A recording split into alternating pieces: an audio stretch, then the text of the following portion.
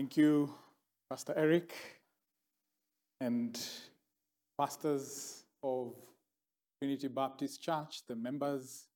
It is an honor to stand here before you and bring God's word to you this evening. Good evening. Praise the Lord Jesus Christ.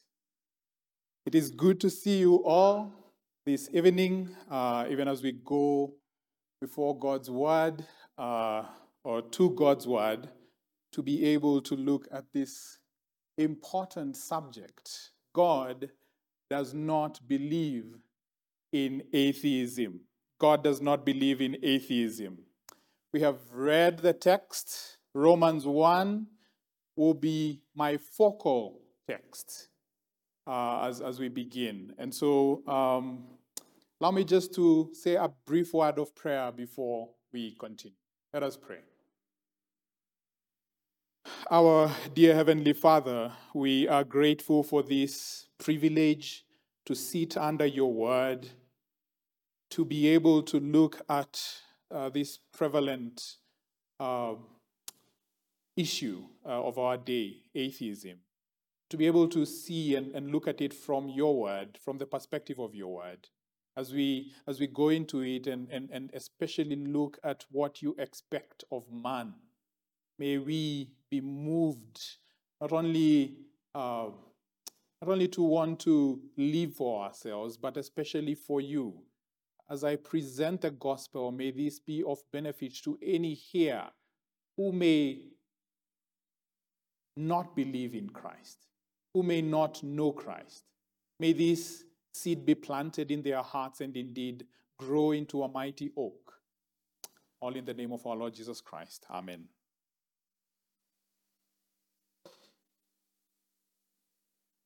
Paul is an apostle, a man who lived in the first century under the Roman Empire. And you'd think that those were good times. They were living under what was called the Pax Romana, the peace of Rome. The emperor had made sure that Rome could live under peace. Was it true peace, lasting, abiding peace, especially for Christians? You would think that living in Rome meant, and especially with these apostles, with the outpouring of the Holy Spirit at Pentecost, you would think that they would not face problems as they went out to proclaim the Lord Jesus Christ. Romans 1 is one of those letters that proves that these men, the apostles, had to contend with the very same issues we contend with today. As Paul is writing this letter to these Roman Christians that he has not yet met, he begins by giving thanks to God for them and praising God for their faith. And he begins by setting before them this son of David who came according to the flesh, from that line of David the king, a son of David, a true king. But then he quickly switches gears. Halfway through, he proclaims this gospel that he's not ashamed of, the good news about Jesus Christ. But as some of you here know, the good news has a background. There is some bad news. What is the bad news? In this context here, bad news is that God's wrath is coming. It's perfectly aimed, like an arrow is aimed towards the bullseye, and it's aimed at mankind because of man's unrighteousness. Man is a sinner. Man has gone the other side, the other way of God, and one of his chief sins is not acknowledging the true, eternal God. Atheism is not new. It has been in existence from way back. And here is Paul, in effect, countering atheism not by yielding to its demands, but by exposing it for what it truly is. Men who know God exists, but refuse to acknowledge his existence. Indeed, God does not believe in atheists. Every single human being knows God exists. And that is what God himself testifies. And you see this all the way from the Old Testament. God made Adam and Eve. He made them in his image.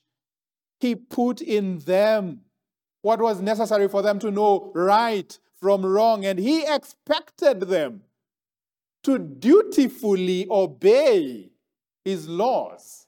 But Adam and Eve, they decided to go another way, their own way.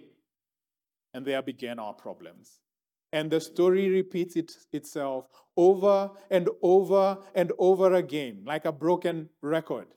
God seeking man, God telling man his righteous, true law for the benefit of man, but man always going away from God, always seeking his own way, and going so far as to refuse that this God who made us, this God who is good, this God who desires our benefit, he does not exist. He simply is not there. And so you find passages or portions in the Bible where God addresses this problem. They are called sinners. They are called wicked. And that is to us, naturally. He calls these who refuse to acknowledge him fools. And here in Romans 1, we find the characteristics of these people and their practices here mentioned. This is the end of their thinking. The end of their faith that they claim is not faith. And finally, their eternal end, which is not to their advantage. However, looking at not only this passage, but the subject at large, we must take a few steps back and think for the atheist. Consider the atheist. Consider the person who refuses to acknowledge God. Think about how could any human being get to that point where they refuse to acknowledge that God exists? What leads men and women to get to that point? What are some of the factors that affect what we call preconceptions and presuppositions that we tend to hold? With regard to this subject in general, there are varieties of factors that influence how we think, our presupposition, which is what we use even in our decision making. One, family and upbringing. Our parents, our immediate family, they affect how we think. It is why it's so important to have a father and a mother in the home. They help you to have that general worldview. Having a father, a mother, people who are of authority in your family that lead you down the wrong path will definitely affect the way you think, save for God's salvation. But it's not just family, our community and culture. Someone said we are products of our culture, of our generations. It's why you're wearing the way you're wearing and not a Roman robe. You're products of your own culture. And that affects the way you think, the way you speak, and so on and so forth. But it does not just end there. Education and media affects our preconceptions and our presuppositions. And you're going to see why it's so important for this text here. Because the kind of education you receive,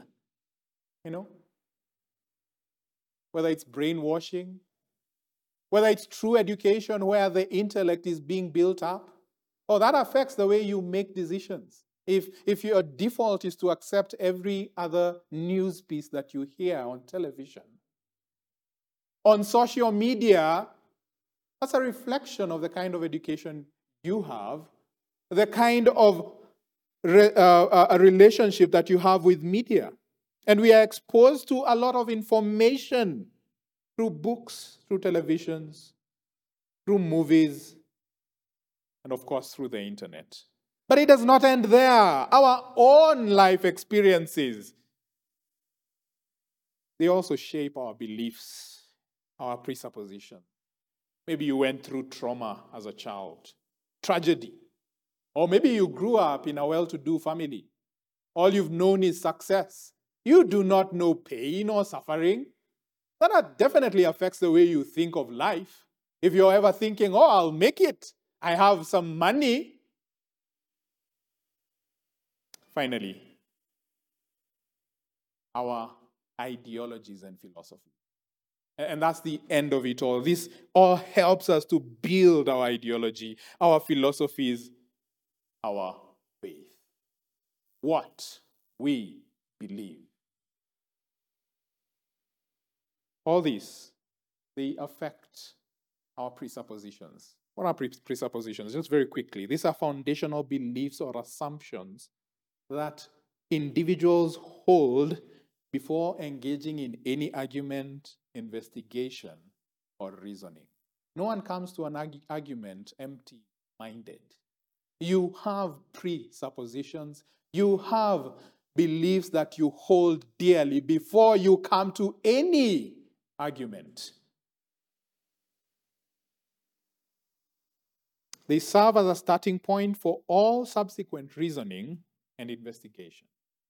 Now, in Christianity, presuppositions are essential because they inform how we understand and interpret God's word vis-a-vis or in relation to the world around us.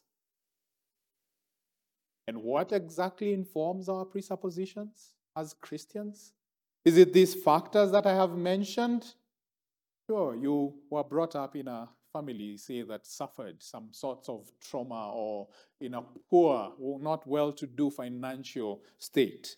Sure, you may not have received the best education and you may not have had social media at your disposal as you grew up. But what's the one thing that all Christians should rally around with regard to our beliefs, our preconceptions? What's the one thing that we must say must guide our minds? God's word, the Bible. It's the Bible that informs our worldview. We view the world through the lens of the Bible. Because if we view it otherwise, we will interpret things differently, like the world.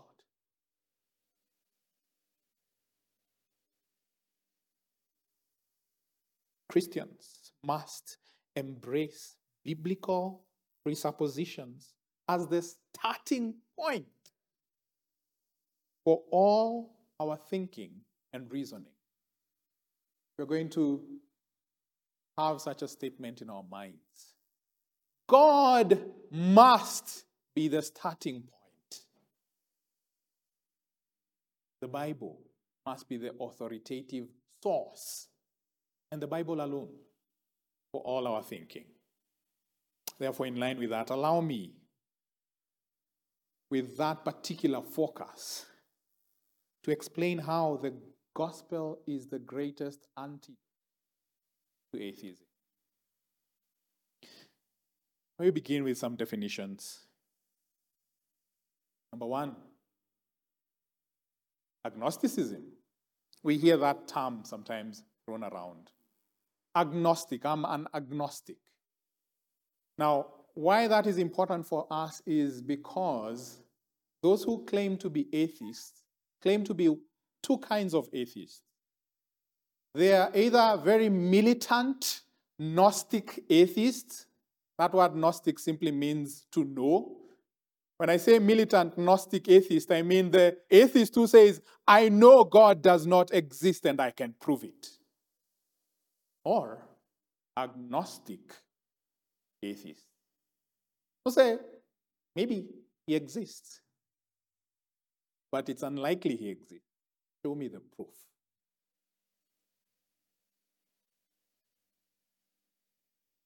This idea is something that was there from way back, developed into the kind of modern atheism that we see today. And it just tends itself to what we today know as atheism. It is a belief system that asserts that God, or any gods for that matter, do not exist. They argue that there is no evidence for the existence of God, and the burden of proof lies with the Christian, because in this context we are making a case, or we are talking about the true God of the Bible. So the burden of proof, they say, lies with the Christian to provide evidence for God's existence. They hold that belief in God is based on blind faith and not any acceptable evidence. And therefore, Christianity is irrational. This is a worldview that rejects the belief in the supernatural. They do not accept miracles, anything that is beyond the material and the natural that the common senses can perceive. They challenge. They place an emphasis on rationality and scientific inquiry as the means of understanding the world around them. So their presuppositions, their preconceptions, the lens through which they view the world, they say, we have. It's your eyes, your ears, your tongue, your nose, your common senses, what you can see. Therefore, on that basis, they claim Christianity is not true. Their roots can be traced back to Greek philosophy. But if you're to trace them even in more closer time, there were those in thinkers like Voltaire who rejected traditional religious beliefs and argued for a secular worldview based on reason and empirical evidence. They believed that the universe was a rational and orderly place, and that human reason was capable of understanding it and interpreting it correctly. We are going to see why that's inconsistent. They rejected, as I say, the idea of divine revelation. They argued that knowledge could only be gained through observation and experimentation. Again, very important words for what atheism is. And today, atheism is a growing movement. They don't like to be called a movement, but it's a growing movement around the world. According to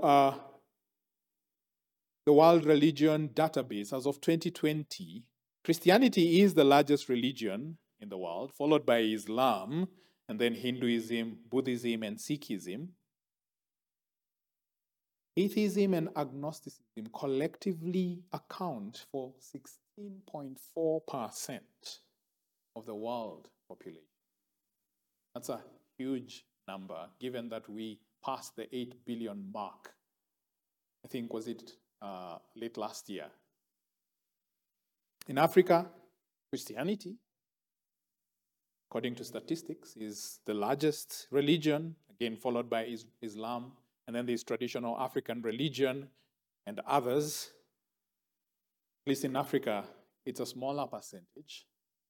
Atheism and agnosticism account for 4% of Africans. Now, when I say atheism and agnosticism, I'm including militant atheists who it is said are a smaller number. It's 1%. Now, those statistics, when you hear them, you might think it's not a big deal. 1% is not such a large number. But if we are saying that Africa has over 1 billion people, 1% of a billion is quite a huge number. Talking about, is it 10 million plus people who, and the 1% is the militant ones who actively reject, do not acknowledge that there's a God who exists. Now that should concern us as Christians.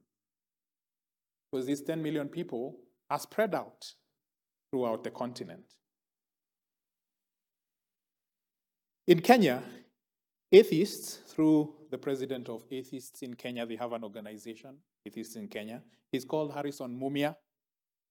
He has challenged the tradition of views on the role of religion in society, advocating for greater separation, not just of church and state, which we would, in a sense, agree with, but of Christ in the public space.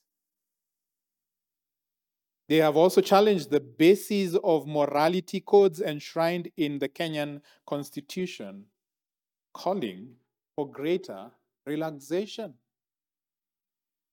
In effect, what am I saying? That those things that we hold dear, those things that our doctrines end with, the moral codes that draw from God's nature and character, are being challenged by those who reject his existence. Which, of course, is consistent. If you reject God, you will reject his ways, and therefore you will reject the benefits that he gives to mankind, to society. The Bible, as it begins, does not try to apologize or to defend or to prove that God exists. How does the Bible begin in Genesis 1? In the beginning, God created, and it goes on, and there is no stopping the writers as they continue to show work after work, character after aspect after attribute of God.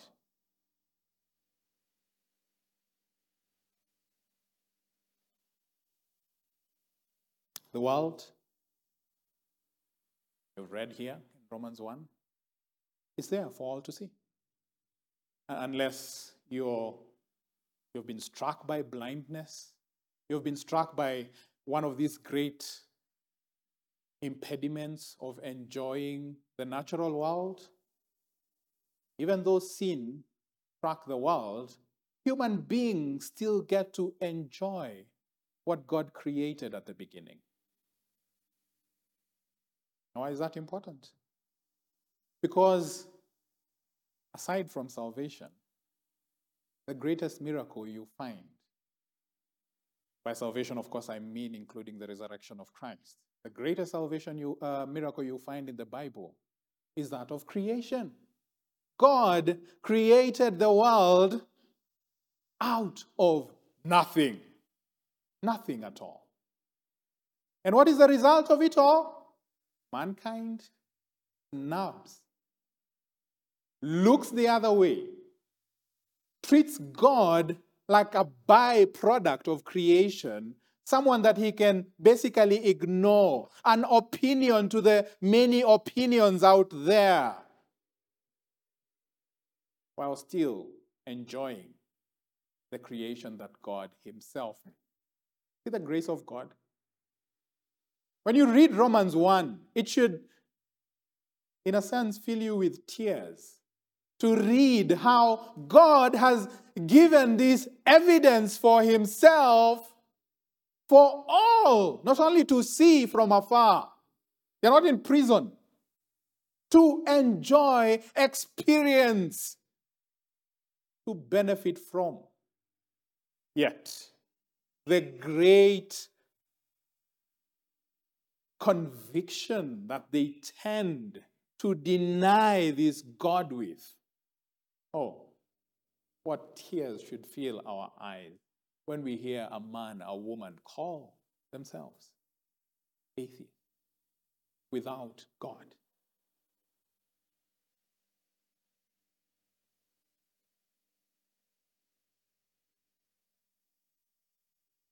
Atheists argue that the evidence for God's existence is not conclusive.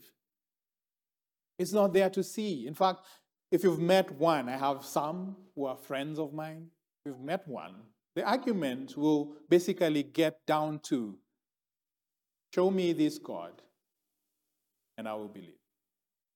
Show me where he is. Even if you're not able to call him, show me a way to be able to see him. Again, Romans 1. Very clear. Verse 20. Begin from verse 19. Because what may be known of God is manifest in them, for God has shown it to them. For since the creation of the world, he is invisible. Now there we have a problem. He's invisible. We cannot perceive him with our common senses. There is all the evidence for the non-existence of your God.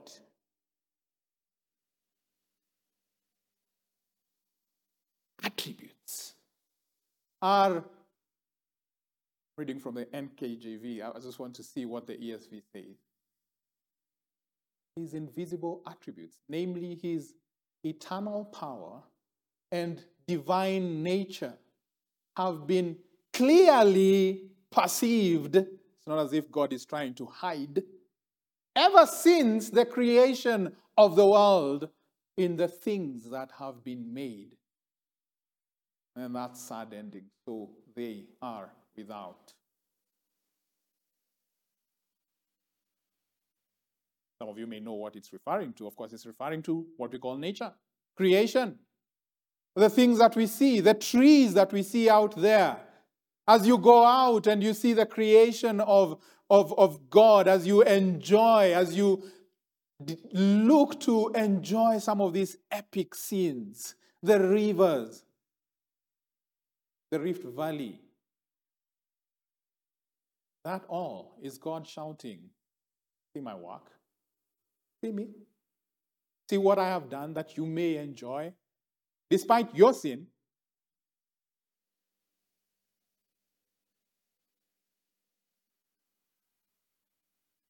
What are the claims? One of the claims is that atheism is not a belief. It's a lack of belief. It's not a religion. But does that claim stand to the evidence before us? They say that for us, we are challenging what is already a belief, that there is a God, and therefore we should not be compared with religions such as Christianity or Islam that has positive belief. However, they do have beliefs, presuppositions, preconceptions about the nature of God and the nature of reality.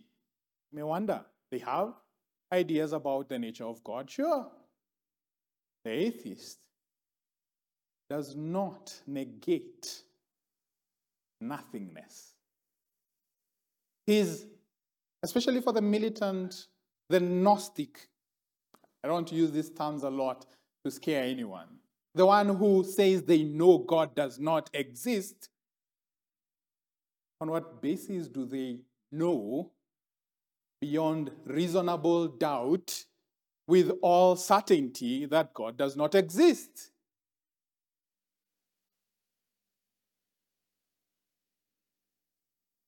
They organize themselves into groups and communities, holding positive beliefs about reality, about humanity. And they rally around them. This is not a lack of belief.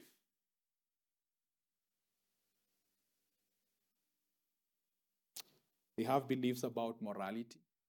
And morality should not be based on the nature of God. Now, why is that important? Because for Christians, our idea of morality, again, is not a neutral one. It's not an idea that is out there in the air. Morality has a standard. That standard is God. Now, if our morality brings the greatest good for humanity, the expectation is that the one who is truly neutral should accept this good. But unless you have a positive idea and understanding about morality and can be able to make your own standard of morality, whether that standard moves goalposts or not, you have a positive belief. It is not something that you're getting from the air or from chemical compounds in your mind forming an opinion. It's coming from somewhere. It has an anchor. It's holding somewhere. Everyone has beliefs about reality, about sanity. These are not humanistic ideas. Again, as Christians, our idea of reality, our basis of reality begins with God's reality. And everything else flows from that. We cannot begin with man. There are men who are figments of our imaginations. We have them in movies. We have them when we get sick. What is the basis of reality if not the immovable God? If your basis for reality is something else, you have a positive belief in that thing. If your basis for reality, and we've seen people who act like this, is a certain movie that you are so dedicated to, you wear the way they wear, you speak the way they speak, you act the way they act, that is your belief.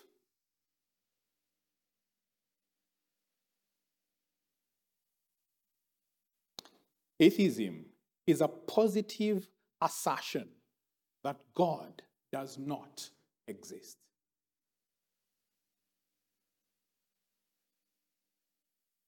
Again, another claim that Christianity is delusional and dangerous. Of course, they'll put this to all religions, but it so happens Christianity is the largest. They claim that religion is responsible for many of the world's problems, such as wars and violence and discrimination. There's some truth to this? Sure. False religion is responsible for a lot of the things that we have seen throughout history to date when we look at the Shakahola cult. Those who claim to know God but do not know him. They cannot be owned by God as his own. But atheism is not able to make that distinction.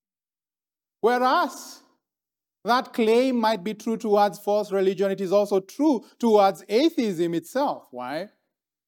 Go through history and find that there are men who held to this ideology, men such as Stalin of the USSR, Mao of China, avowed atheists who are responsible for some of the greatest atrocities in the world.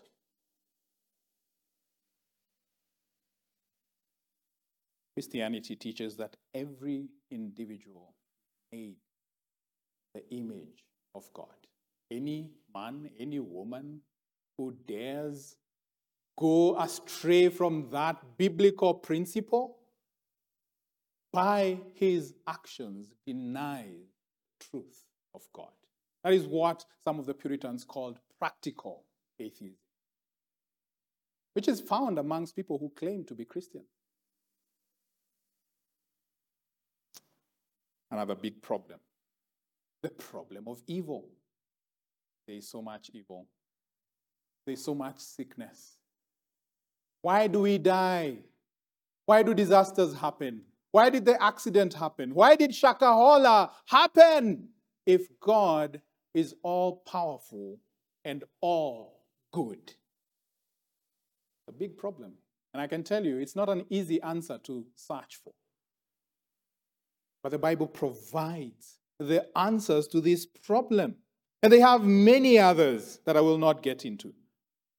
But these claims are all answered in the Bible, especially the way that God answers them. Not only here in Romans, but in Psalm 14, verse 1. God calls atheism even on that basis. foolishness. Now, I want to be sensitive. It might seem like I'm here to insult the atheists who are either listening or here with us. That is not the case. The Bible in Psalm 14 verse 1 says, "The fool says in his heart, there is no God." The first thing you notice there is that God acknowledges the existence of self-proclaimed atheists. Not in the way that they would like. He calls them fools. What is foolishness? Foolishness is not knowing better where we ought to know better. It is claiming to be blind while we have eyes, closing our eyes to the sun and saying, "I am blind." To be deaf while we have ears. To be mere chemical processes while we have souls. It is foolishness precisely because it denies the evidence of God's existence. Yet this is evident in the natural world and in human experience. It denies the existence of objective morality. Because if there is no God, there is no basis for objective morality, and therefore anything goes. I can act the way I want because there is no authority to question me when I act in a way that is not in line with what he says. Objective morality exists because God exists. He is the foundation of morality. We all fall short of that foundation. His character provides the standard of what is right and wrong, and that's why the moral law is there and abiding, not for Christians only, but for all humanity.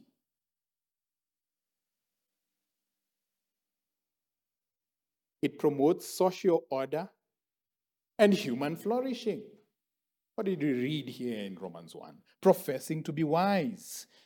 Verse 22. They became fools and changed the glory of the incorruptible God into an image made like corruptible man, and birds and four-footed animals and creeping things. Therefore, God also gave them up to uncleanness in the lust of their hearts to dishonor their bodies among themselves. Since God was no longer the source, or rather the standard of morality for them, he gave them over to their own standard. They exchanged the truth of God for the lie and worshipped and served the creature rather than the Creator, who is blessed forevermore. In verse 28, they did not like to retain God in their knowledge. They did not want him in their minds. And so he gave them over to a debased mind to do those things which are not fitting. That's what morality is, to do what is fitting.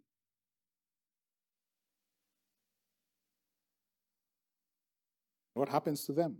Being filled with all unrighteousness. Verse 29. Evil, covetousness, malice, full of envy, murder, strife, deceit, maliciousness, gossip, slanderers, and the list goes on. This is the result of denying God in society, because we deny his standard of right and wrong. What happened at the garden? They were told, do not eat from the tree of the knowledge of good and evil. What happened? Did they abide in that commandment? No. They wanted to make their own standard. What did it bring?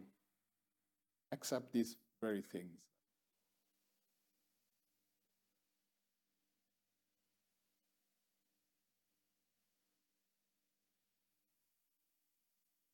In denying the existence of God, they insist on following what is called the scientific method of proving God. Yet when asked for an alternative for God's existence, what is produced? 19th century has great answers to atheistic issues from a natural man's point of view. What are the answers? Because of what was called rationalism, that idea that whatever my mind conceives must come from what I see, what I hear, what I speak, what I smell, what I touch.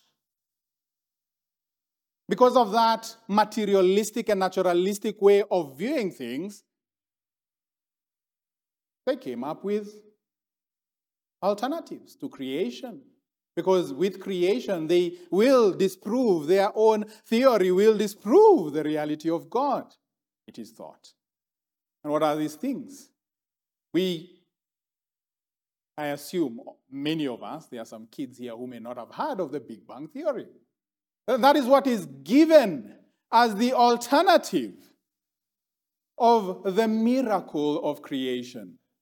And what happens there, that creation begins with a singular point because of what is called inflation.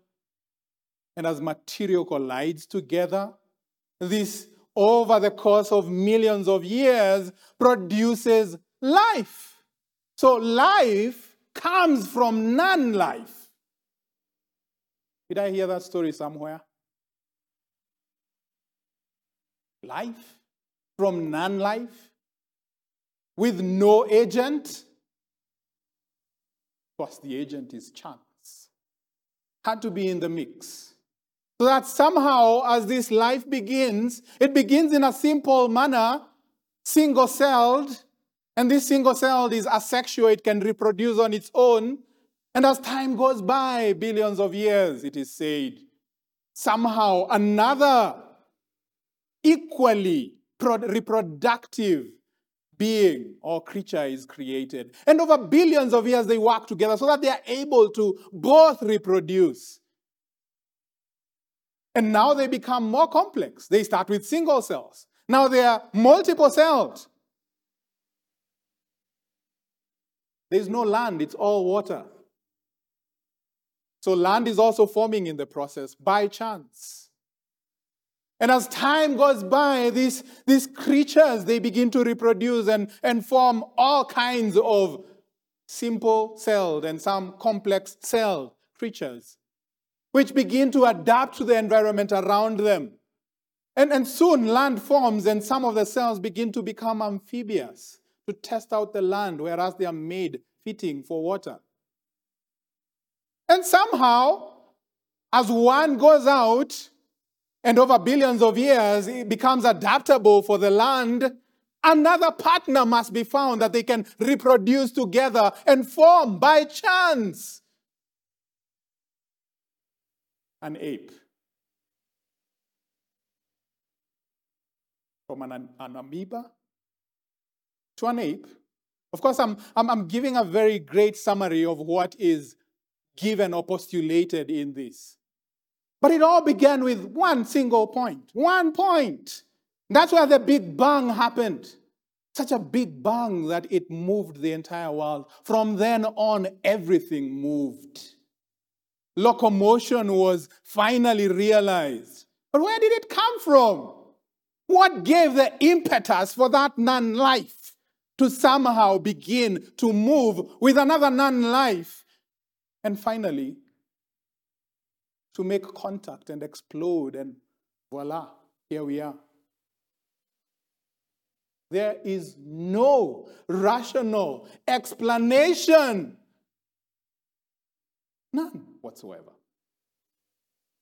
It is not a tenable alternative. So what do? For them, the creature is better to glorify than the creator.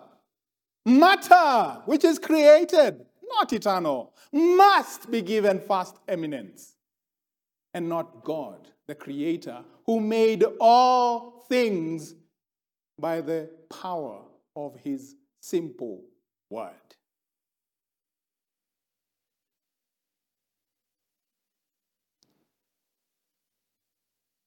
Atheism leads to futility of mind.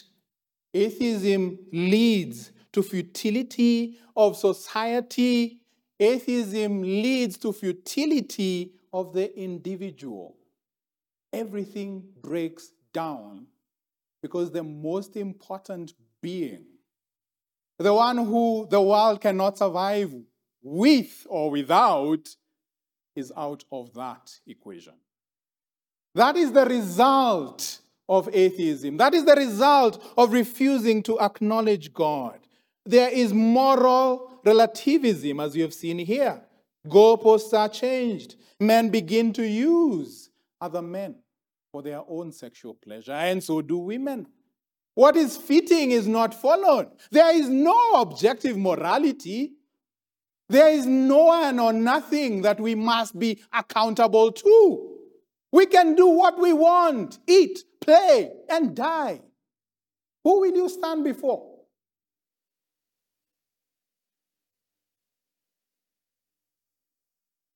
Ethics is thrown out the window.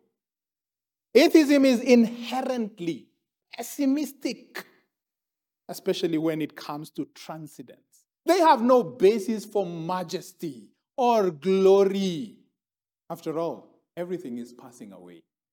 Why should we gaze and be awed at the glorious one, the most beautiful one, if everything will pass away eventually? What's the use? What's the use for spending my time learning about my Lord if I just live and die and I'm forgotten, never to be realized in Christ? What's the use? Death is a huge impediment for all mankind because it is unnatural. We were not made to die. But they do not have an answer. First, regarding how death came into the world or what we can do with death. What must we do? Accept reality and die. Essentially, that is the foundation. Those words may not come out of their lips, but the principles are there. There is no hope to look up to, no future to speak of. As a Christian, I am greatly expectant of eternity. Not just of a few years, not just of these 80, 70, 60, 10, whatever number of years God has apportioned to me, but of all eternity, not just to live somewhere sitting fat on a bed forever, but seeing, seeking, discovering who God is, and He is so great we'll need an eternity to find Him out. That is something worth dying for. That is something worth gazing at. That is something worth looking at. And despite all the problems that I see, despite all the natural calamities, despite Shakahola, I can hope in the one who redeems mankind. There is no such answer there. None. It's all darkness and silence, death.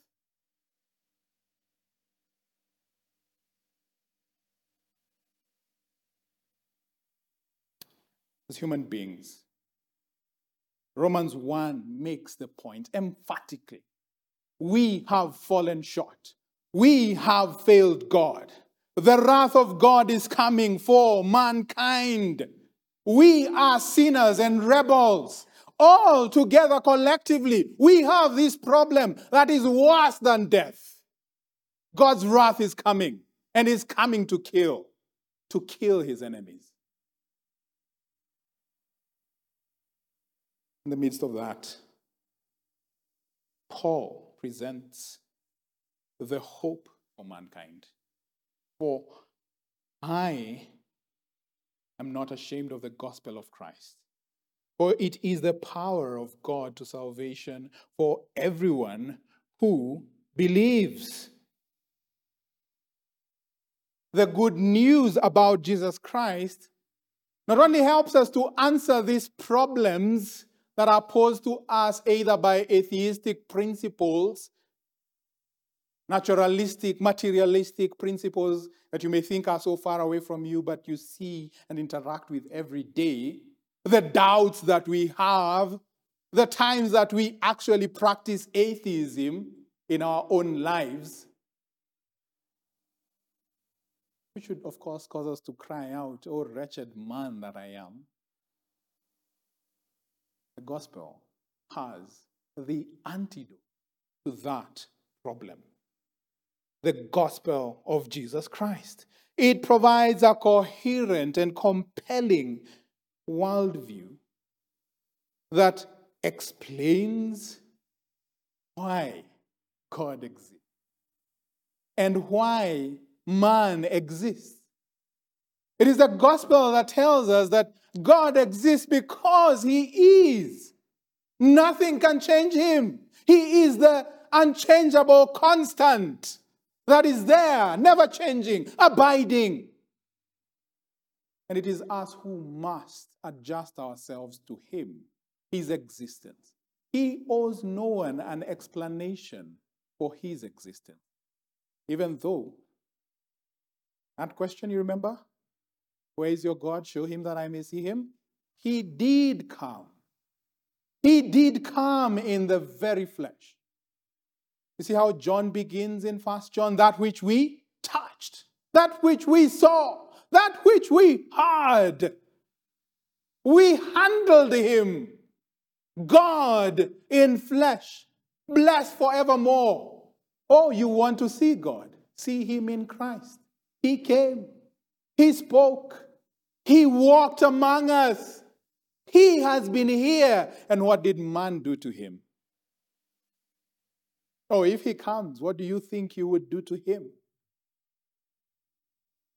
Oh, we would love to think we would be amazed. We would love to think we would be joyful together.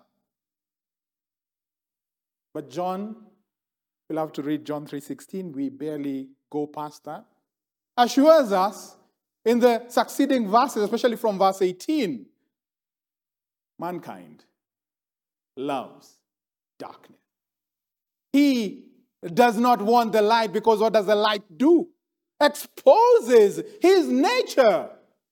I know my sins. If Christ was to show me all my sins, oh, I would weep.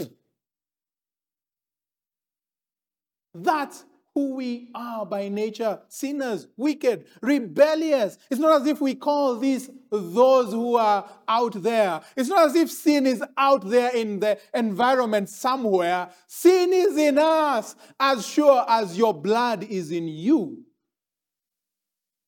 Sin is in you. And there is only one antidote. The gospel of Jesus Christ. The person of Jesus Christ and the work that he did for us, first by showing that God does indeed exist. Here I am, handle me, see me, touch me, worship me. But even greater than that, what he does in light of what mankind does, how he responds to it. The fact that Jesus did not just come, and after he had required mankind to show his dutiful responsibility of worshiping him, of sitting at his feet at all times, of loving him with all that we have and we are, that Christ did not call, as the apostles had suggested, the angels to come from heaven and destroy rebellious mankind. But what did Jesus do? Jesus came to seek and save that which was lost. We were not lost as an accident. You know, sometimes when you're reading that verse and we think those who are lost, somehow God lost them accidentally. That's not what happened. How are we lost? By our own willingness to be lost.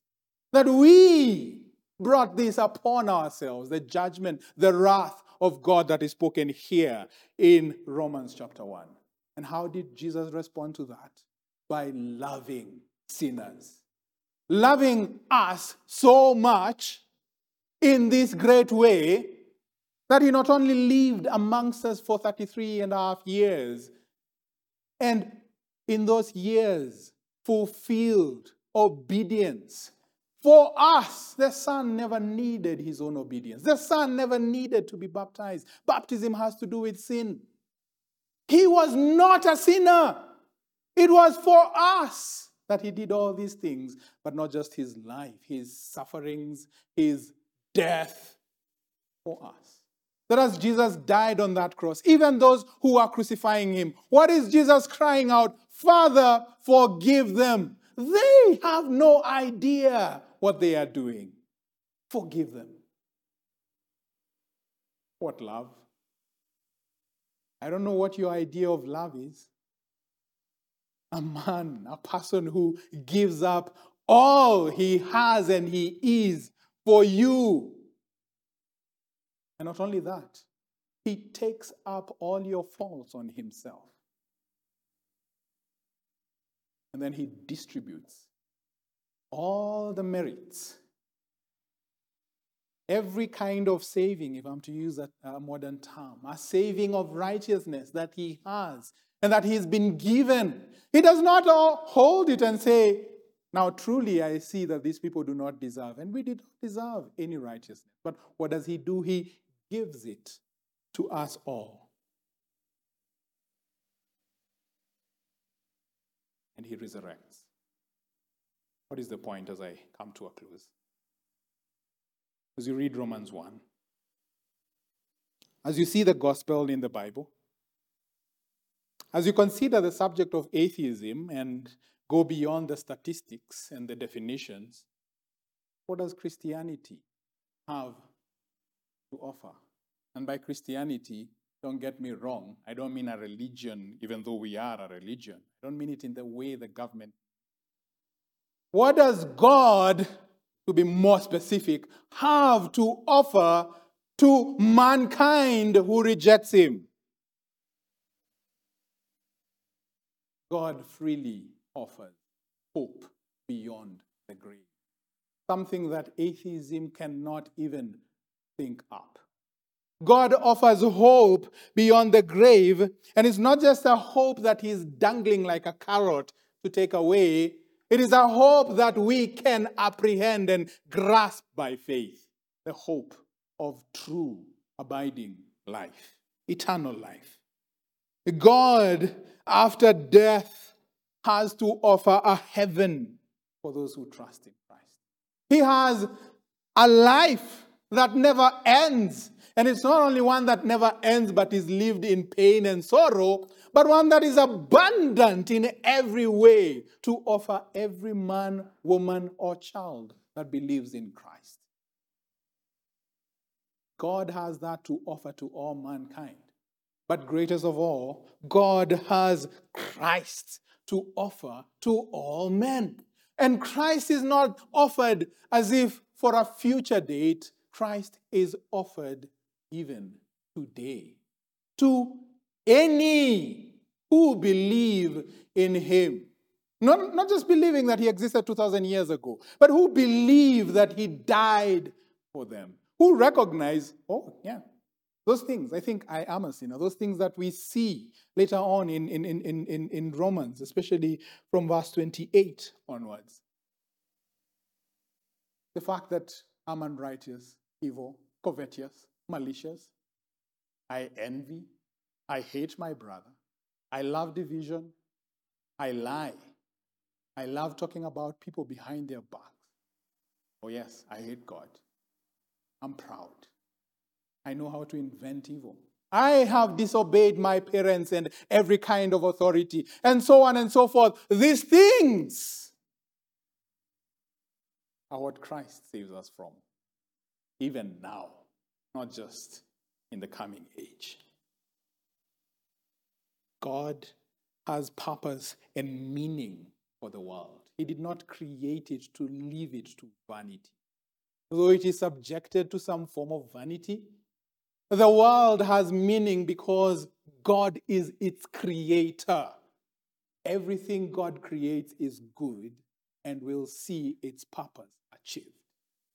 Everything. Let me tell you, even evil has a purpose.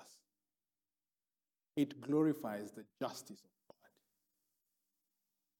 Because it shows that God is a just God who will not leave the evil unpunished. Even hell was created by God. It has a glorious purpose. It glorifies God. Why? It shows that he is a just one who will not look the other way, who will not let sin go unpunished. Oh, sinners may escape this world's justice system. Hitler, if he did not become a believer, may have escaped with one bullet after killing, after torturing millions of people. And one may wonder, where's the justice in that? Where's the justice in a murderer killing themselves and dying in a peaceful manner? Oh, the Creator, he did not create to sustain without an end. The end of the Creator is the judge. And he will judge. He will judge. God makes suffering have meaning. Not just evil. Even suffering for the Christian, it has meaning. Every human being at some point will suffer.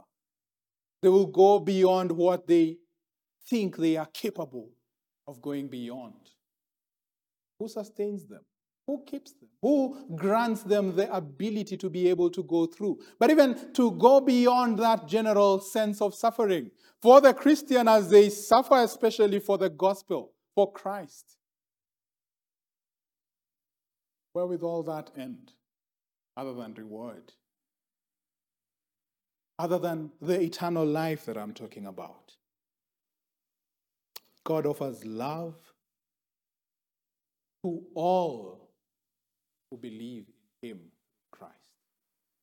And when God is proclaimed to be love, in a special way, he is love to every Christian. Every Christian receives eternal love from God in a way that will never end and never be interrupted. That there will be flowing love from God forever. We will never, especially in his presence, locally, be in a state of doubt, pain, sorrow, insufficiency. The very things that bring problems into this world will be non-existent.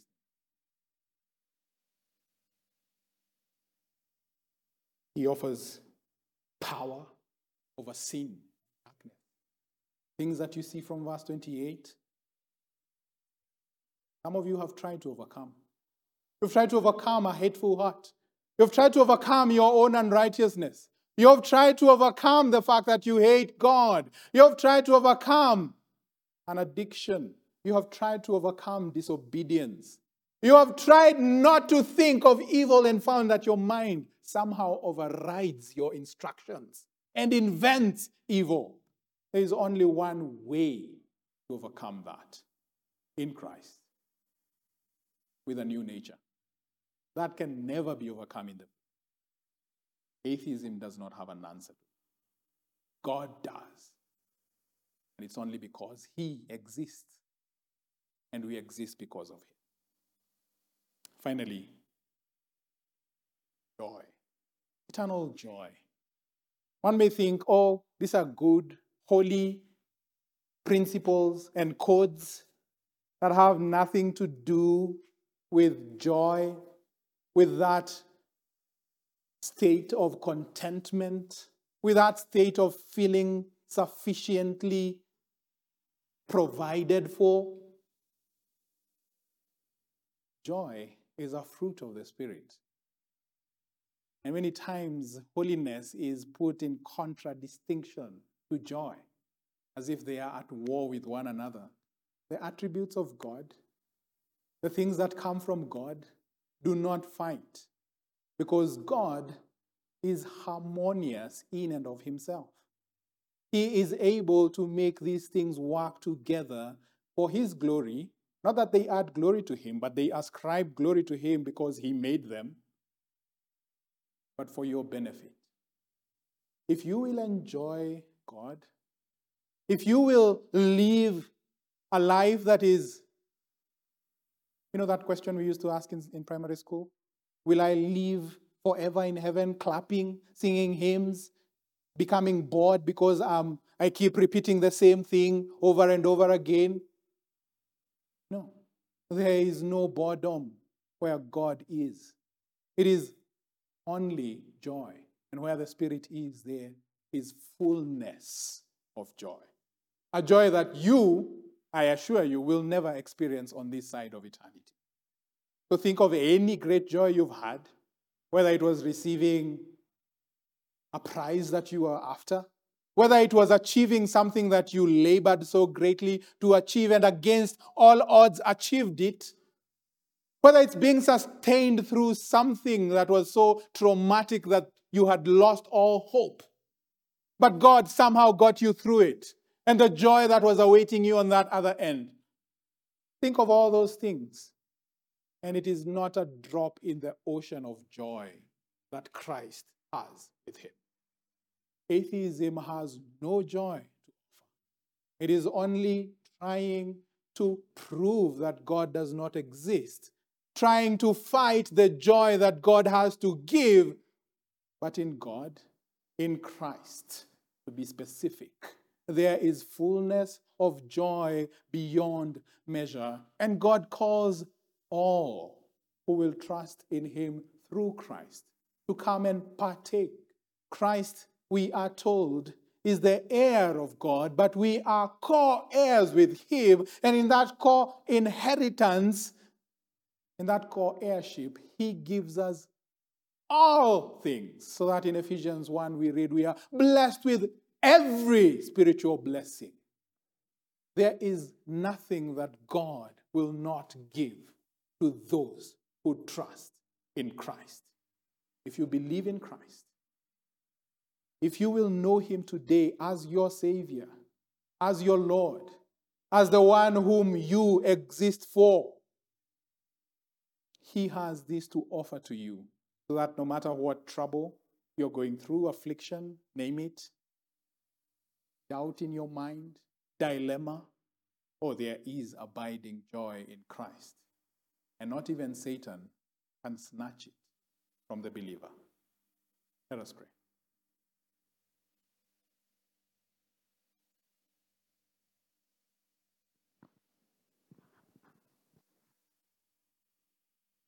Our dear Heavenly Father, how great you are, how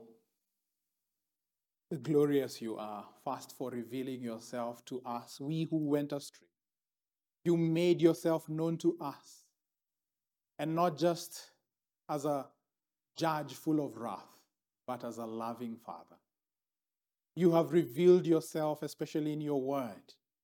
You have revealed yourself in creation for all to see, but especially in your word that we may see Christ. If we gain the whole world, even if we acknowledge the whole world belongs to you without bowing the knee to Christ, what benefit is that for us? So help our hearts, Lord. Help especially those of us who are doubting, those who think that we are sincere in our questioning of God. Help us to apprehend who Christ is. Help us to see the things that he did and said, but also who he was and still is. Help us, Lord, to grasp this truth. Even those who believe continue growing in the grace and knowledge of Jesus Christ. Help us, Lord, to look to Christ at all times, no matter how dark it is, even when we go through the valley of the shadow of the valley of death, even though we walk through the fire, to know that Christ is with us is for us, that we may believe and grow in that belief. Help us to please you in this way, because you are pleased by those who come to you by faith. It is in his name that we pray. Amen.